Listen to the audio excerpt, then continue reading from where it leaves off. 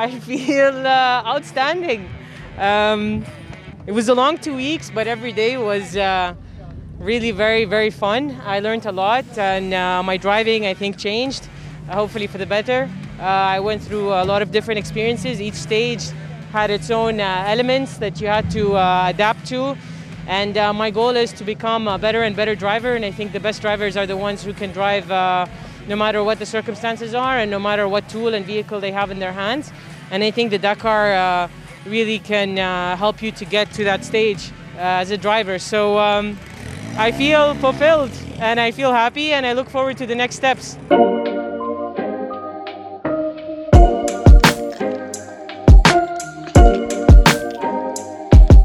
Bismillah ar-Rahman ar-Rahim. Welcome to the Mo Show podcast, episode 47. My guest tonight is someone who has come back on the show. The first guest I have for the second time, and I think very appropriately so. Dania, how are you? Good. How have you been? I'm good. You've come a long way since the last time you were on the show. Well, thanks for having me back. Yeah, I guess we have new things to talk about. Yeah, absolutely. So the last time you came back here, you were doing a lot of motorcycling in the Gulf, and since then you decided to reposition yourself and go do Dakar. Well, I mean, reposition sounds very intentional. I have to say, it just kind of all fell together. I was still racing when we spoke. When we spoke, it was after the season had finished. I had that accident in Bahrain, and then I stayed in Saudi during the COVID border closures. So I didn't have access to a racetrack to get back on the bikes, but I did have access to the motorsport landscape in Saudi, which is predominantly, let's say, rally-based. I know now, alhamdulillah, we host Formula 1 and Formula E's been around, but in terms of what could I do, I was invited to watch the Dakar. I was encouraged to participate, and Last year. yes, Yeah. it felt accessible. Yeah. I looked at the different groups for Dakar, T1s, T2, 3 different types of cars, and it felt like, yeah, why not? I mean, this could happen, right? So you had a front row seat almost to Dakar in 2021. I remember seeing you going from one spot to another. Was it then that you thought, hey, I can do this? Well, the Saudi Motorsport Federation invited me to do some social media work for them, so they knew I was racing, and they said, you know what, we host these World Cup rally rounds. We also host the Dakar Rally. If you're into motorsport and you're into driving and racing, have a look. And that was it. I was there observing, digesting all this different information. I got to know the team, some of the people, how the ecosystem works, and I loved it. I kind of compared it to summer camp, international summer camp, and then the only activity is driving, and I really loved it as an atmosphere, and I thought, yes, I could drive. I didn't think too much about Dakar itself because that felt like many steps away. But 2 months after Dakar 21, there was the Sharqiya Baja, which is hosted here, and it's a round of the Bajas Cross-Country World Cup. And that was my first race, and I took everything since then step by step. I ended up doing 5 of the Baja rounds, 2 in the Middle East, 3 in Europe, in this group called the T3, which are these off-road vehicles, lightweight vehicles. And alhamdulillah, I had great results with that. And then eventually it was time for Dakar. And yeah, I guess I was ready, alhamdulillah. But how well did you do? How well did you feel you did on those races in Europe? And did they determine whether you were going to do Dakar or not? Well, the first race in Sharqiya, my goal was to finish the race. I'd never been in one of those cars before, the racing ones. Actually tried it the first time the day before the race. So I had tried the stock version of it. And I just took it easy, over the sand, over the dunes, learned how the car handled, used the brakes, the pedal, things like that. And it was great. I was in the T3 group. I was the only one in the T3 group. Other cars were in different groups. So when I finished the race, I won 25 points towards the World Cup. So that was a great bonus. Awesome. A week later, I went to Jordan, and I was also the only T3 car, and I finished, and I won another 25 points for the World Cup. So by the time the summer came around, the Motorsport Federation said, Dania, you have 50 championship points. We encourage you to continue. And I said, yeah, actually, great. Why not? So I went to Poland, Hungary, and Italy. And in all three races, my goal was always just to finish the race because it was my first year. I was still getting to know cross country, and each country had such different terrain. So how does this car handle in the sand is completely different as to how it handles in the forest in Poland, in the gravel in Italy. How does it cross water? How does it cross rivers? The rocky, uphill, downhill in Hungary. How does it go through those?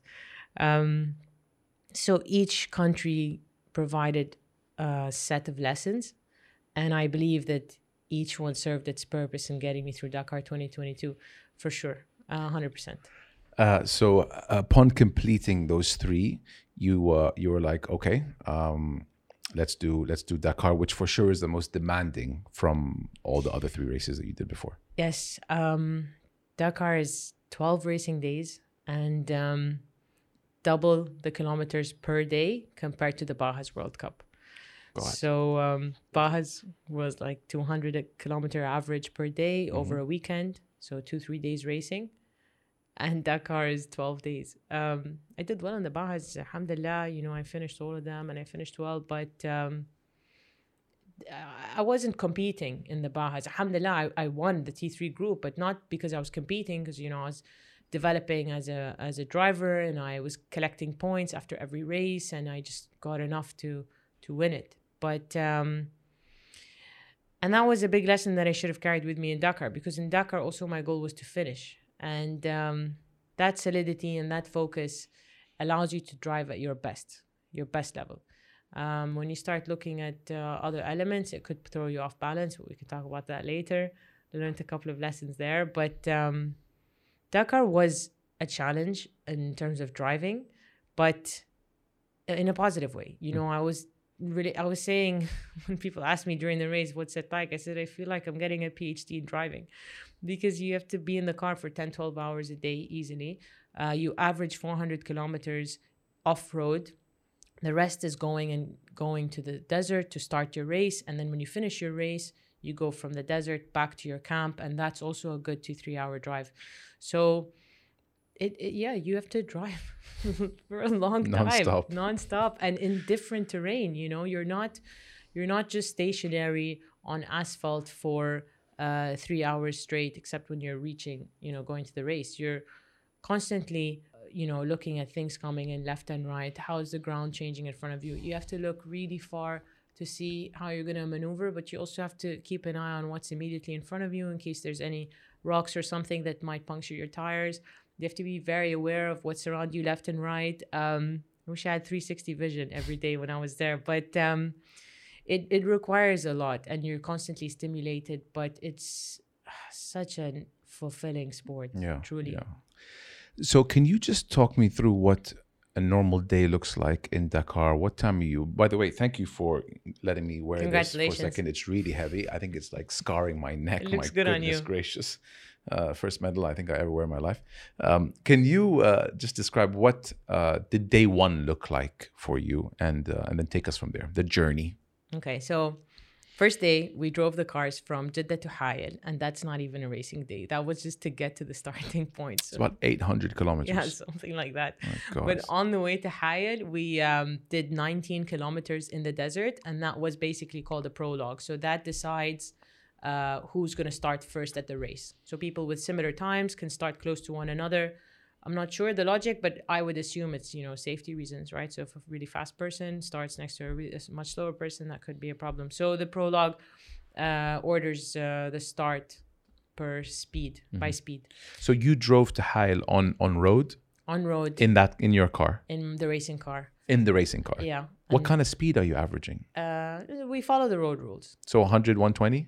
Yeah, we kept it under 120 because of the mechanism that runs the car. Yeah. So maybe 105, 107 max. I've done that drive in a normal SUV, a Nissan Patrol, AC, a fridge box, speakers, music, everything's normal. And I was like, that's a long drive. It was like a really long drive. It was so funny. I asked the mechanics, I said, do you have any questions? I told them, listen, I wish I had more technical questions, but I do have one question. How do I get the Bluetooth to work? Because team manager told me I had Bluetooth. Yeah. He looks inside and said, I'm so sorry. I think Maybe there was a misunderstanding, but there's no music.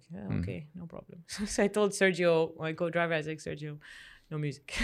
But that turned out to be a good thing, because every morning when I would drive on the road to get to the start, we'd have a very quiet ride. And I needed it. I would observe my thoughts, collect them, gather them if I needed to. Almost meditate. Set an intention for the race, stay centered on it. If I had music, I think I would have been too distracted to kind of get focused. But so day one, we also didn't have a windshield. I was really late in ordering a windshield for my car because I wasn't sure that I wanted it or needed it. I said, it's like a motorcycle, right? If you don't have a windshield. And then Sergio, my co-driver, told me, we really need one, trust me. So it took a couple of days to get it. But the drive from Jeddah to Hayat, we didn't have it. And are you wearing a helmet? Wearing a helmet, but it rained. It rained. It keeps getting worse. But you know, and you know, with that mentality, you have to have a good mentality, because when it rained, I said, I'm sure there's a reason for this. I'm sure of it. You know, maybe it's building my resilience for the next 12 days. Maybe it's just preparing me for what's in store. Maybe this, maybe that. And I just enjoyed the rain. I said, you know what? Rain smells nice. So we were okay. You always have this different outlook on life. But rain does smell nice. It does smell nice, but it also creates a bunch of other elements that are probably not favorable to a racer. But you know what it also did? So the second day of Dakar, usually there's a stage called the marathon stage. Okay. And that means that you race, and then instead of going back to your garage where the mechanics work on the car and you go to sleep, usually you park your car in a different location, and only you and your co-driver are allowed to examine the car and work on it. And then you sleep there, right by the car. And then the next day you race again. So that's called a marathon stage. And we had to have that the second day of Dakar. But the rain had flooded the location of the marathon stage. So what happened instead was that we got to drive back to the mechanics.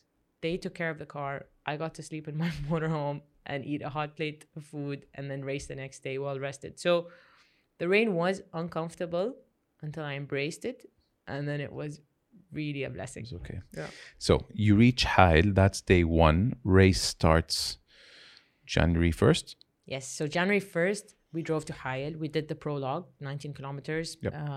We finished, so we had 48 cars in our group. And in the prologue, 19 kilometers, we finished 22nd. This is T3. T3. Okay.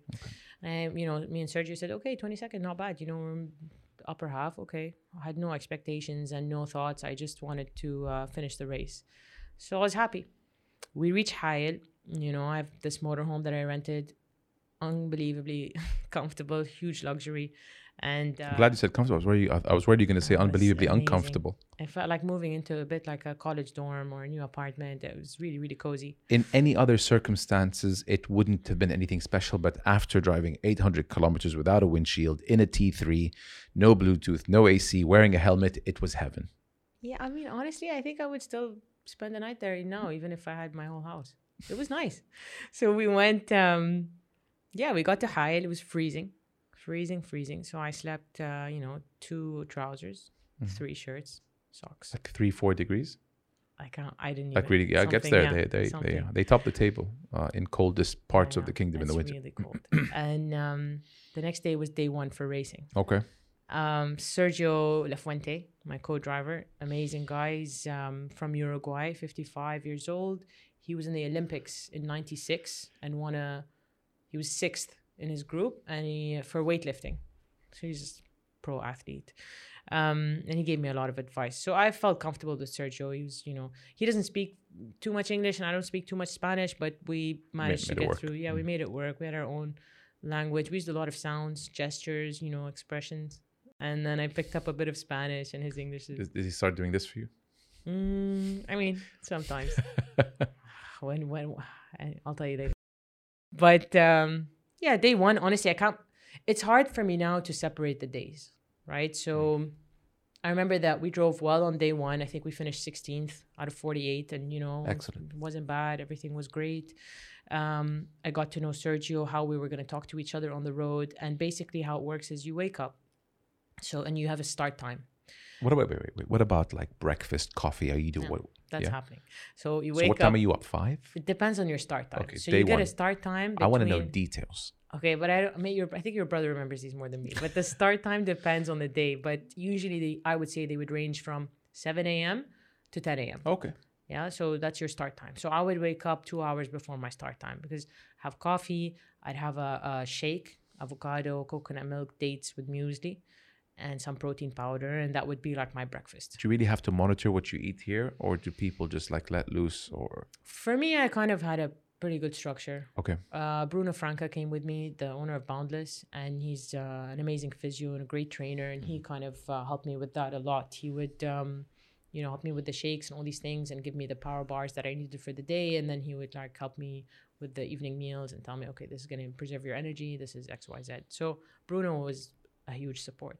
But yeah, I'd have coffee, I'd have this shake, and that's it. We would hit the road. We would Bruno would tape these like physio tapes on my neck just for extra support, and then we'd get in the car. Sergio and I would get to the entrance of the camp, where all the teams and races are staying in the same camp. Each have a different way of sleeping. Some have tents, some have huge coaches, some have motorhomes. So it depends on your setup. So we'd all start from the entrance of the bivouac. It's called bivouac, yeah.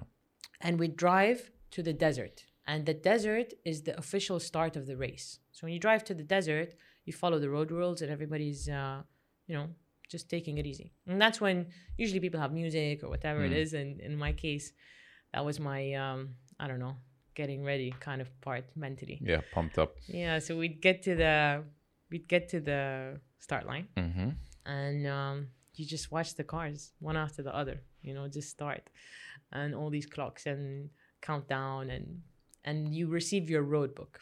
Your road book is a digital tablet, and it's the map for the day. So Sergio doesn't know in advance where we're going. He just gets it in the morning, and then you have these instructions. I had a small screen in front of me that had two things on it. It had the speed, and it had the direction, so the heading in degrees, like a compass. We call it the cap.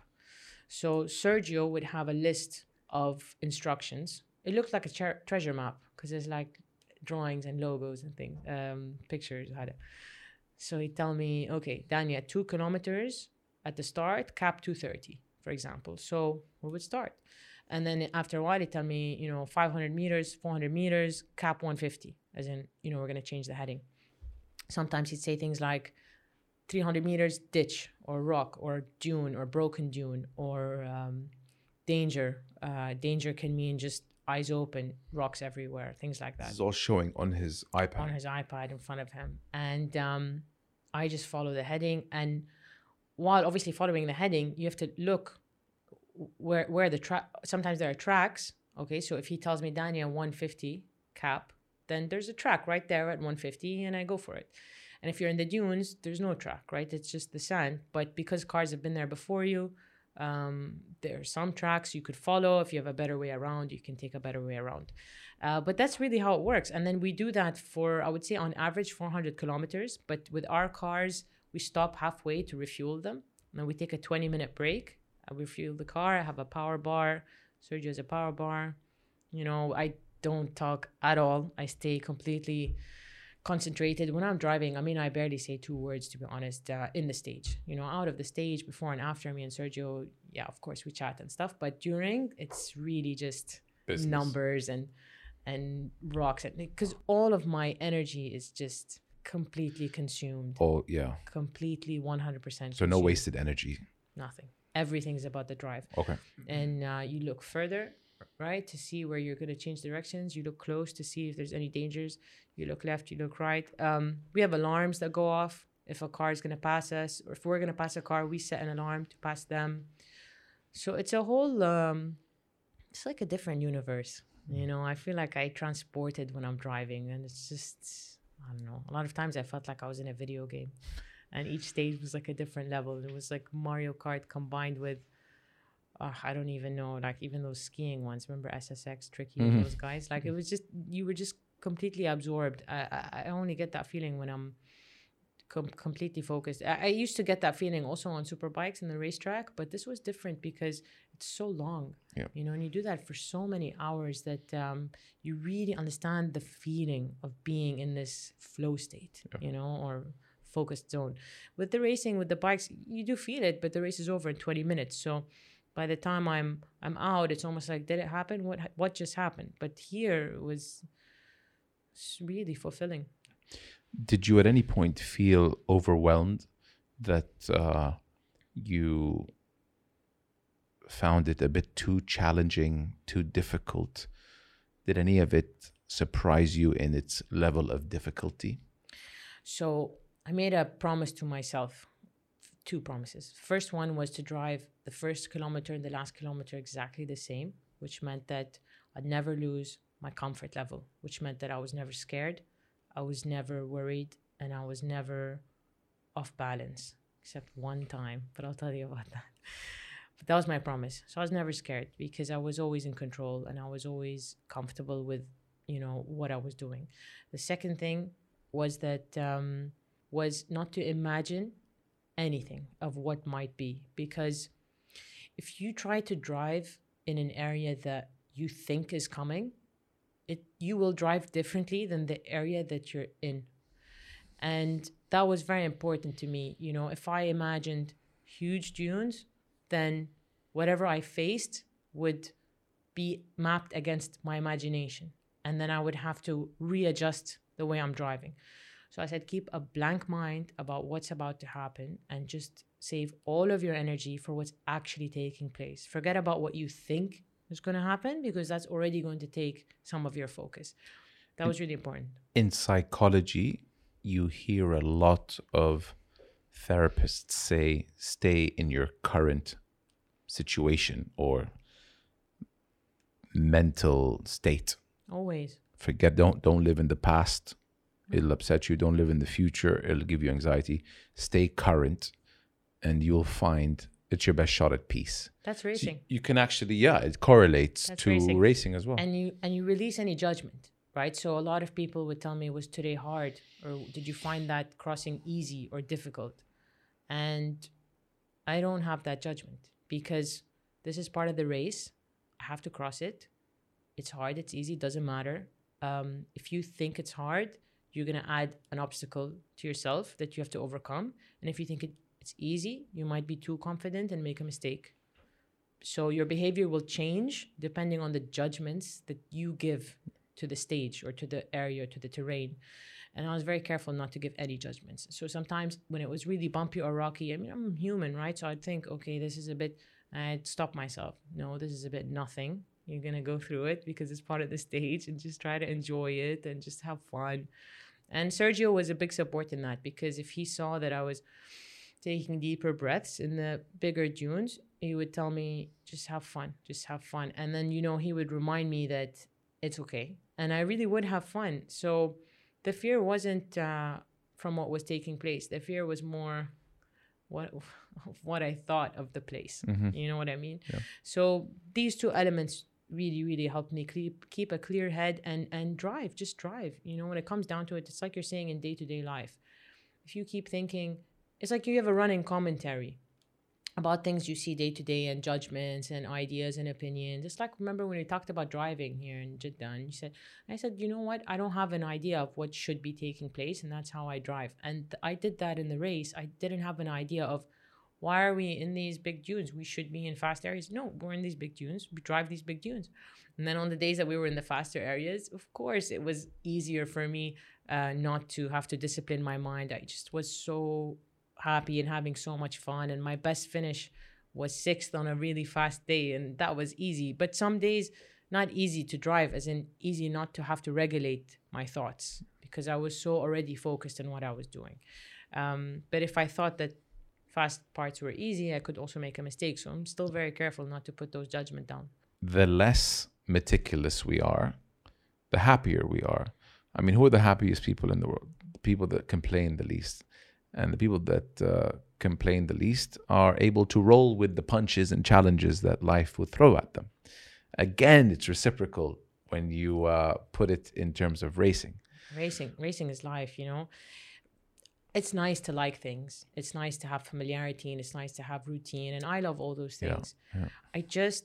I'm careful not to give them too much power to make or break my day or make or break my performance. You know, for sure, I preferred some days more than others in terms of terrain, but I would let go of that thought as soon as it would come, because then I'll find myself hoping for that funner day. Yeah. Right. But if I don't attach myself to any of that, then I can enjoy every day more easily. Sometimes if you say I only like the fast days, then you're gonna miss the fun of the dunes, and you're gonna miss the fun of the rocky parts and the canyons, and you will miss. You won't be able to see it anymore. You'll just think of those as a pain and a hassle, and you want to get through them to get to the parts you enjoy. I don't want to live my life like that, because I can't control the environment and what terrain I'm going to face. It's not in my power to control everything. So do you know what? I'm going to learn how to enjoy all of it, and I think that makes you a better driver. So how did the next few days unfold in Dakar? Day 2, 3, 4, 5, 6, and then the rest day was? Yeah, so we drove 6 days. 6 days. And then we had a rest day. Actually, we drove 7 days if you count the prologue and getting to Hyatt. So the rest day was the 8th day. We didn't drive. And then we had another 6 driving days. 9, 10. Yeah, we had 6 driving days, 1 rest day, and 6 driving days. We did well. So the first day, 22 prologue. First racing day, 16. I think we started moving up. Day 2, day 3, day 4, day 5, day 6. Very consistent performance. No major issues. Couple of tire punctures. And I noticed a pattern. I would get them on the rear left. And I think that has something to do with my vision. Because when you're looking, I can easily see what's going on the right side of the car and protect it when I'm turning. But I had a problem with the left side. I think I would drift too much, and you're not supposed to drift really in cross country. The rocks get the side of your tire way too easily. But I was a bit nervous in using the brakes, I think, in the beginning. And the more I got used to using the brakes harsher, then I would drift less. And I could see the driving develop, alhamdulillah, over the few days. And Sergio, who, by the way, at this point was called Super Sergio, because we were doing, alhamdulillah, so well. And he was calling me Wonder Woman and, Super Sergio. We'd start the day and he'd say, is Wonder okay? I'm like, she's good, super okay. He's good. It was good chemistry, huh? Yeah, it was a good vibe. He races with his daughter, Nadia, in Uruguay. And I think he's really used to teaching her, because I really saw that he was teaching me. He was going beyond his tasks as a co-driver and telling me when to, full gas or take it easy. I mean, obviously I had my own gauge for that, but he has way more experience on terrain. So he'd tell me, no, it's okay, you can go full.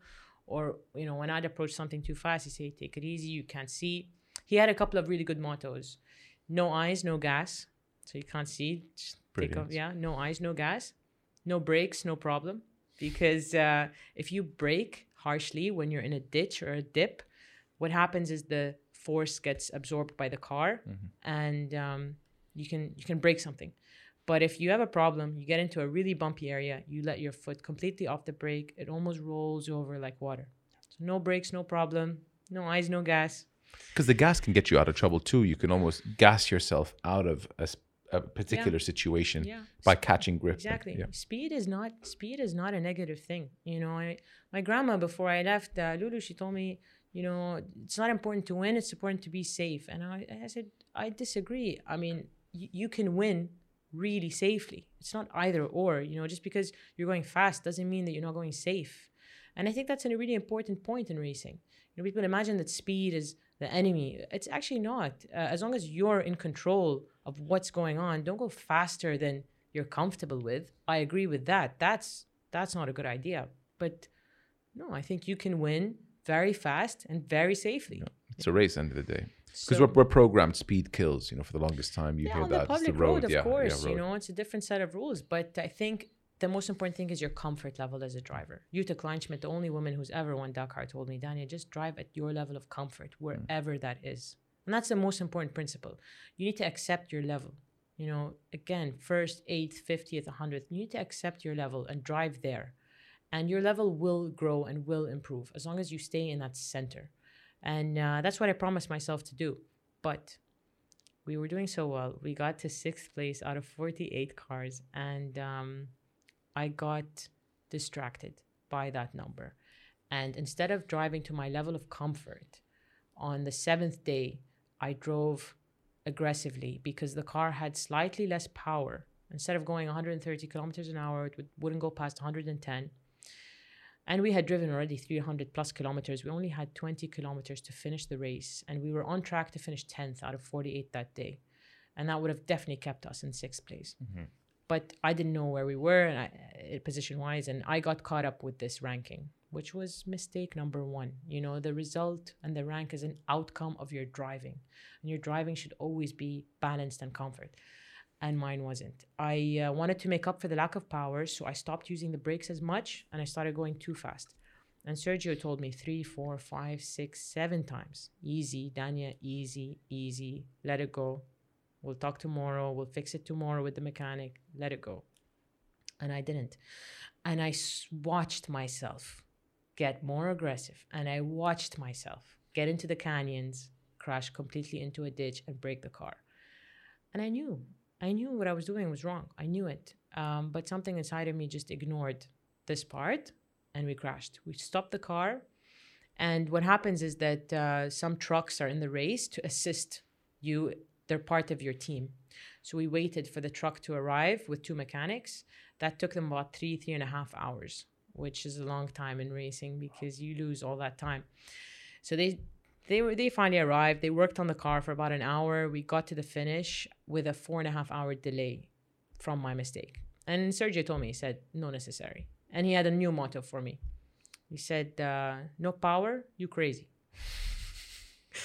And it was true. You know, he didn't tell me that you went too fast in the ditch. He didn't tell me that you should have turned left or right. He didn't talk about driving. He said, there was no power and you lost it.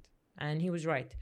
And I learned a lot from that because I woke up the next morning and I said, you know, obviously I'm done looking at results, but where are we? They said, you're 15th. You dropped from 6th to 15th. And I think that was a really important lesson because it freed me from that intensity.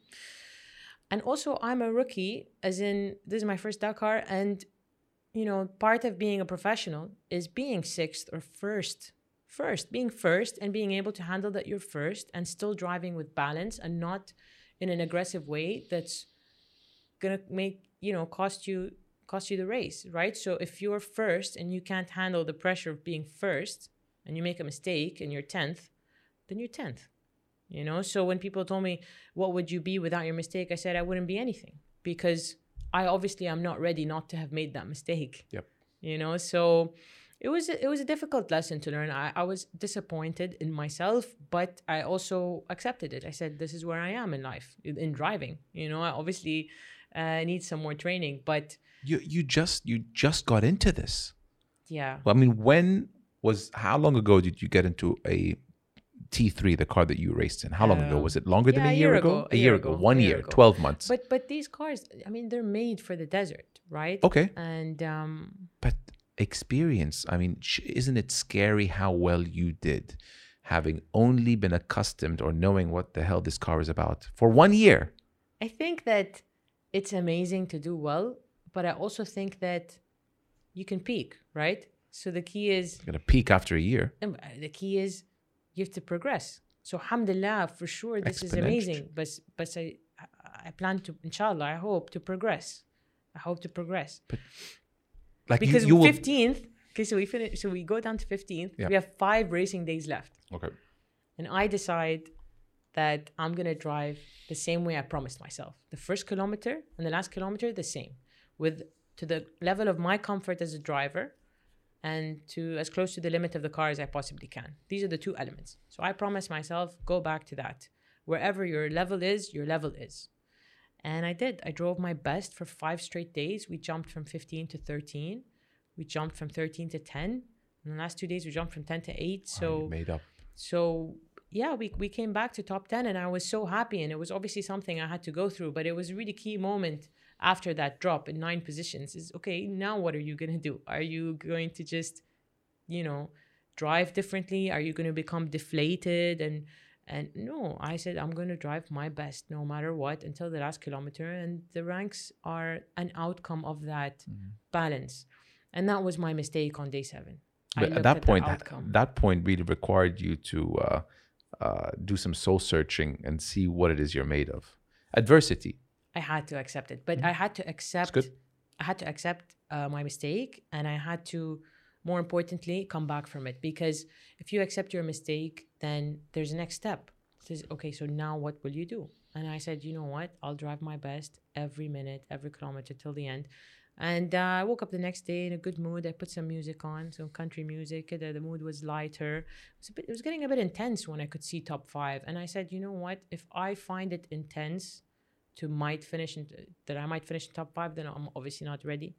That's part of being a professional. You know that phrase, it's a rookie mistake? Yeah. I really made a rookie mistake. Yeah. But I mean, it was a good result, and we made a comeback. And alhamdulillah, please, yani, I'm not trying to discredit at all the result, but I just want to emphasize that it was part of the process to go through that. Absolutely. Dip, you know, you gassed it at a point when you shouldn't have, and you got into trouble, and you lost 4 hours. All right, you made that mistake. In Dakar 2023, which we will get to, inshallah. I'll tell you right now, you won't be making that mistake. Yeah, inshallah. So rookies make mistakes. And the fact that you finished where you did, being a rookie, having only done it for a year, should be terrifying to other racers who've been doing it for a decade plus. But again, now it's a progression, right? So alhamdulillah, I'm not discrediting the result. I love it. But now I have to develop my skills as a driver with every race. Yep. And I don't know how far I can go. I'll find out as I go. Do you know what I mean? Because some people will say, okay, I did this year. And then, I mean, you don't know what you're capable of, right? You don't know what's available. You don't know what you can do. So I plan to continue. I plan to train and develop my driving skills and do my best and keep driving. What is the outcome of that? Where will I be? What rank can I get to? I have no idea. It could be 8th still. It could be 1st. It could be 50th next year. I mean, it could be anything. I really don't know. Obviously, there's a range, right? It doesn't go extreme, but a lot of variables come into play. And I think that if somebody has an intent to progress and improve and they have certain capabilities, I think they can. But I think also that everybody's different. So I don't know what's in store for me. I just know that I'll do my best to improve as a driver, but I genuinely don't know where that will take me. You know that feeling? Yes, I do. And I want to follow up with that and say that the one thing I know is that the average number of years of experience that drivers have before going to Dakar is far less than 1. So I'm going to leave it at that. I have to admit, you have a lot to be happy about. I'm very happy, but Good. I told my aunt, okay, maybe I didn't do any training in like structured areas and things like that for a long time. But when we were kids, one of my uncles and aunts had a farm, Mazra'a, in just maybe an hour outside of here. And they used to have these quad bikes, and we used to just play with them all day. So really, really all day. Yeah. And, I would hog it, and my cousins would, it's our turn, come on, don't give it to Dania, you won't see it come back, and she'll go far. And you had a bit of Dakar in you from a younger age. So when I came back, I told my aunt, I said, it reminded me so much of your farm, of the Mazra'a. And we were probably doing good 50 kilometers back then, just, not crossing, just in circles. Yeah. So, I mean, for sure, people have had a lot of training, but I'm sure that I've had it subconsciously from a lot of different places. And you know what was interesting? The dunes reminded me a lot of snowboarding off-piste. Okay. So that the hills and the slopes and that feeling. Because you snowboard.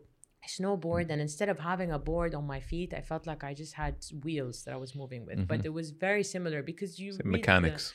Similar physics, and even Super Sergio, he was telling me, he's like, it's all vectors, and it's all weight distribution. Never press the brakes when you're crossing a dune because they'll throw the weight over. So there's a lot of physics. Right. My mom has a physics degree, and I think a lot of that is kind of already subconsciously absorbed, right? Whether she was telling us about it or just because she's my mom, but that I'm sure also helped. My dad is a pilot, so they're all about navigation and compass, bearings and headings. I feel like all of these different elements come into play. I don't think that I need to be in an academy for 15 years to finish 8th in Dakar. I think that you'll be surprised how equipped you are, not knowing that you are equipped. So alhamdulillah, a lot of blessings I think have led to this position. But maybe not so structured, what kind of support did you get from سمو الأمير عبد العزيز بن تركي الفيصل, سمو الأمير خالد بن سلطان Al Abdullah Al Faisal, Minister of Sports and Head of Saudi Motorsports Federation, respectively? What kind of support did you get from them pre and leading up to Dakar? Honestly, I couldn't have done it without them. Unbelievable support. You know, just somebody inviting you to watch a race and letting you know that this is available and it's an option. They believe that you can do it. They believe that you can do what you like. You know, just that belief is the first door. You know, it's a big deal if somebody comes and tells you, listen, I think that you can do Dakar, and I think that if you train and work hard and practice and go get some experience, that you can do this race. That means a lot, because the key is to believe in what you can do. And, you know, some people are blessed and they believe in themselves, and that gets them to everything. And alhamdulillah, I always believed that it would be okay, you know, because this was all familiar. I love to drive. I love it. I love nature. I love being outdoors. I don't mind being in the car for hours on end. No issues. I felt like I could do it, yes. But when somebody in those positions tells you, you know, we think you can do it, why don't you? That just gives you such it's like a fast track, you know, to the race a bit. It's crazy validation. It's like just the validation you need to say, let's do this. Because of the access, you know, they allowed me the access to talk to the teams, talk to the drivers, the races, to understand firsthand what goes into this.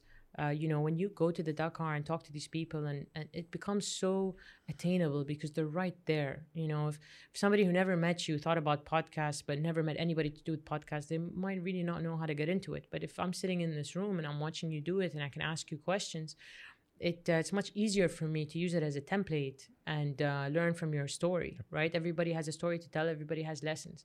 And, you know, they gave me that opportunity to just, you know, engage with these people. Now, it's not enough for someone to just give you the opportunity and open the door. You have to engage once you're in there, right? So if they told me, oh, why don't you come see? And then I didn't speak to anybody and I didn't look around or do any research, then their effort would have been wasted. So it's a two-way street, right? Somebody can give you a hand, but you have to pull your weight. They're not just gonna enter for you, right? You have to do your part. But that access was massively supportive, and just learning about their experiences as racers, especially Smoor Amir Khalid. You know, he told me a lot about his racing days, and it was nice to get his, you know, experience as a racer and listen to it. And he was big on it. Yeah, and he, mashallah, knows so much about the different types of cars and the engines and the technicalities and the regulations and the teams and he just has, mashallah, so much knowledge in the sport. And that helped because I really felt like I could ask, you know, questions that maybe sound very simple to him, but he never answered in a way that was like, okay, you should know this. No, he took me very seriously and answered every question. And that's safety. Right? If you feel safe enough, like in a classroom, everybody's doing the math formula and you think, I got lost a while ago, and you feel safe enough to raise your hand and ask the teacher a question, you'll progress. You'll learn. If you don't feel safe to ask that question, you'll stay lost till the end. You'll try to figure it out later. Maybe if one of your friends is nice, they'll sit and explain it to you. So that safety was also a huge support. And it's just fun, you know, just being around that environment. And you can tell that everybody involved in this really cares about sport and really sees the benefit that it brings, bringing people together, you know, watching them improve, have goals, set goals, reach them. It's a healthy environment. You'll do Dakar 23, inshallah. You're aiming for it, correct? Inshallah, that's the plan. Would you approach it any differently? What would you do differently? Keep my balance. No expectation. So obviously there's potential here. Alhamdulillah, the driving, you know, was good. Same category, T3, you'd continue there. And, Super Sergio. And honestly, my commitment to drive at my comfort level, that's my commitment. Every kilometer the same, no matter what rank I am, no matter what day it is. Why should I drive differently on day 3 than day 8? Why should I be more risky at the end or at the beginning? It doesn't make sense to me. You have to always stay in your balance. Always. Why should you take chances because it's the last 10 kilometers? You respect every kilometer, you know, it's just the same as the first 10. Focusing is what takes a hit. It's just that. And to achieve a positive result during the year, whatever my balance or my comfort level as a driver is today, in 1 year, that should be at a higher skill level. So I'll do the Bajas World Cup, inshallah, again to improve that skill level and improve as a driver, I hope. And then maintain that comfort level while I drive Dakar. Now, when it comes to ranks or results, that also has nothing to do with being 8th this year, because every year you have new competitors, you have new cars, you have different variables, different terrain, different everything. So I have to be very careful as well. 8 in 22 is not whoever 8 is going to be in 23, right? That's a completely different set of rules, or a different set of variables. But my rules have to apply, which is to drive at the comfort that I'm in. And I hope that it's going to be a higher level than I'm in today. But inshallah, we'll see. But that's my my promise. I hope. Hope it turns out well. Super proud of you. Thanks. Any young girls come up to you, say that they want to follow your footsteps? For racing specifically? Yeah, I mean to enter Dakar, it's something that's going to be here for the next 7 or 8 years. Yeah. Pretty cool for like a 16, 17-year-old girl, you know, who's seeing what you're doing and saying, you know, Mom, Dad, I want to do what Dania is doing. As long as she's safe. You know, the thing is with motorsport, I love to encourage people to do what they love. If they do it safely, you know, I get messages sometimes, you know, how can you get into it? And I always direct them to the Saudi Motorsport Federation because they are the first, the first and only hub in terms of learning about the sport and how to get into it. They are the place to go for sure. So it is nice, you know, to see people interested in it for sure. But the way you drive is very personal, and I can't be responsible for someone's risk appetite, right? So every time somebody asks me or comes up to me, I for sure direct them to the Motorsport Federation, and that's the end of it, you know, because they have a source of whatever people need to compete. But if I could, maybe this is not my place, but I would say that I hope whoever does choose to do it, does it in a safe way, because you can race safely and you can race responsibly and you can race with a lot of fun, and you can race at a really high level without being risk takers. And I think that I hope that that's the way whoever decides to follow, maybe sparked by what I've done, does it. But for sure it'll happen. I mean, I don't know if I can go around. You're a hero to a bunch of girls. I'll tell you that right now, because you're trailblazing. This is all new.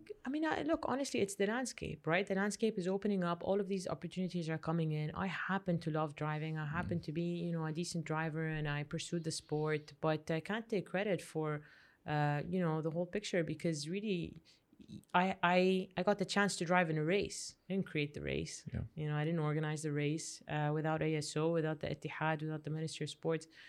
I mean, so much goes into it. You know, I'm a driver, but it's such a big ecosystem. I wouldn't be able to drive without any of it. Mm-hmm. You know, it's like our car. You know, there's so many different parts to it. You can't drive with just a steering wheel. You need everything else. You need all of the screws and bolts and components. And you need everything. You need everything. Was it well organized? Yeah, very well organized. You know, it's a More Sport organization, the same organization that does Tour de France and thousands of events a year, but that was one of their biggest. And this year it was part of the FIA World Rally Championship. So they were also heavily involved as the regulatory body. And for sure the Ministry of Sport and the Saudi Motorsport Federation. So it's huge. Isn't it great that we have that here? I mean, we didn't have to get anything ready. Like the landscape is there for Dakar. Exactly. It's not like a World Cup where you have to build stadiums or you know, there's the infrastructure is, you don't need it. You just have the bivouacs, which is a pop-up camp for those who don't know what it is. And 10 of those, 12 of those, and that's it. Saudi for this. It's perfect. And you should have seen, it was so different, like the north to the south. Yeah, talk a little bit about the terrain. The north was really sandy. Orangey. By how it becomes orangey. Yeah. Really sandy, fast, but also dunes, everyday dunes, every day. The further south we got, we went to the Rub' al Khali, the empty quarter, and for sure there's dunes there 100%, and they're big and huge, and the sand is really soft, which means that you really have to keep your momentum going. Because if you lose speed in soft sand, it's very likely that the weight of the car will sink into the sand. And then there's no getting out. On your own. With a lot of effort and a shovel. And, Did you get stuck at all? Alhamdulillah, no, kept it moving. There's a... That's what Yuta Kranchman told me. He said, Dania, I said, I'm a bit intimidated by the dunes. She said, just keep moving in the dunes. Just keep moving. Even if you have to move back downwards. Yeah. Which I did once. Yeah, once. Went up and I could feel it. And Sergio, was like, keep going. I said, super, it's not happening. Get out of here. Yeah. I said, I can't. No puedo. No puedo. I went back down. And then we turned around, got some more momentum, went back up. Maybe I think we went a bit on the right and took it from a different angle. So, and then also in the south, that was when the really fast parts came in. There was this one day that we finished 6th on the stage. That was just You're flying, huh? Flying. It was really flat but muddy. So you were in a track. Okay. So it's really, you have to keep the car really steady because the track is not smooth, right? There's bumps and it moves like this. And if you're going at a high speed and you have, long turns and twists and these bumps within the track itself, you have to maintain the car. And I was so focused because I was having so much fun that I felt like the whole thing went by in 5 minutes. Wow. 5 minutes. I didn't say a word to Sergio. He was just telling me, cap 150, cap 172. Cap 185, and then that was all we do. Sometimes there would be maybe 2 tracks, and I'd just do something like this to Sergio. Not even words, He told me that one. Like he knew. And then when we finished, and that was a good day because that was in the second half when we were trying to climb back up. Okay. That was the day we got back into top 10. And it was such a good day. Amazing. Alhamdulillah. Did you get a chance to talk to most of the drivers there, the A-listers of Dakar, if you will? I was lucky to talk a lot with Nasser Atiya, before we started, once on the rest day, and then when we were done. He's the Qatari champion, he won. Very generous with his time and advice, and Amazing. he's so encouraging, he's so supportive, somebody like that. He won the cross-country world championship, was a World Cup before 5 times, now I don't know, maybe 6. I don't know how many times he's done, Dakar multiple times. He used to do it when it was in South America. And he's incredible. And to be, encouraged by somebody of that career history and current career is everything. Overwhelming, And he's so humble. He's so modest. He talks to me as if we're both going to go play bumper cars in the fun fair. It's amazing to have Such a nice guy. Because normally, the ones who are up top, in other sports, they are not so generous with their information or time or anything. So it's lovely. Maybe they're busy. When I talk to Nasser, you've done it for so long. Talk to Nasser, I feel when we're talking that he has all the time. All the time. What a gem of a guy. Don't feel like he has anywhere to be, and he has a lot of places to be. I'm sure. Yeah. The irony. So I'm happy he won it this year. He deserves it. But honestly, I didn't really see anybody too much. Yeah, I would drive. I saw Bruno a lot. He's helping me a lot with my routine. And Super Sergio, and the mechanics. But I would just drive. I'd arrive. Go straight to the dinner place, pick up some food, go to my motorhome, shower, sleep, rest. Wrap it up. I watched a couple of movies. I did the Star Wars trilogy. I watched some cartoons. I needed to watch anything that wouldn't make me think. Yes. Because I needed my brain to kind of, relax. I took a book with me thinking that maybe I could read, but I did not have the energy for that. But I just used to put my iPad on and just watch something I don't have to think about. No AC needed. Never. Pop the window open and you're good. Get the best sleep in the outdoor cold as opposed to the AC, which is something we're so accustomed to in this part of the world. Amazing, Dania. Wow, so much in 1 year. so much. I'm so excited of, how the second and third year are going to unfold for you. Inshallah, We're going to be watching and rooting. And how about you come back every time you finish that car so you can brief us on it? I'm sure each one would be different. Yeah, that's the beauty sure, of it. when It I won't went get there, monotonous. I was like, do people do this more than once? And if so, what do they get out of it if they do it more than once? Yeah. Having done it once now, I'm doing it again. Amazing. So. Amazing. Inshallah. Well, that's it for me and my notes. Is there anything that you would like to add before we thank you for coming? No, it's just really thanks for giving me the chance to share my experience. I mean, it was 2 weeks, but it was so eventful and learned so much from it. And there was so many different moments. And I felt like it was a normal couple of months just condensed into 14 days, I don't know. It's nice to share the learnings from it because they really were so special. And I know a lot of the lessons that I talked about. Honestly, they're things that we know, right? I feel people know. It's not like I discovered something that didn't exist. I knew these principles, but it's just interesting in racing to see them so clearly in front of you. In life, we'll make a decision and we won't really see the consequence until maybe months later and in increments and very slowly. In racing, it's like you make this decision 20 minutes later, you're seeing what happens. Yeah. So living with the consequences. Thank you. And thank you for this medal. I'm going to hang it up someplace very special in my house. And I'll think of you every time I look. I'm kidding. It's let me give it back to her right now. I looked polite, right? I was waiting for you to finish. I said, maybe later I'll tell him I'm giving it to my mom. Before Dania starts sweating, I'm going to give it back to her right now.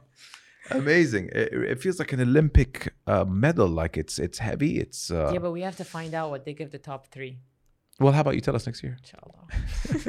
Dania, thanks again for coming on. I really appreciate it. Thank you so much for your time. You're the best. Thanks.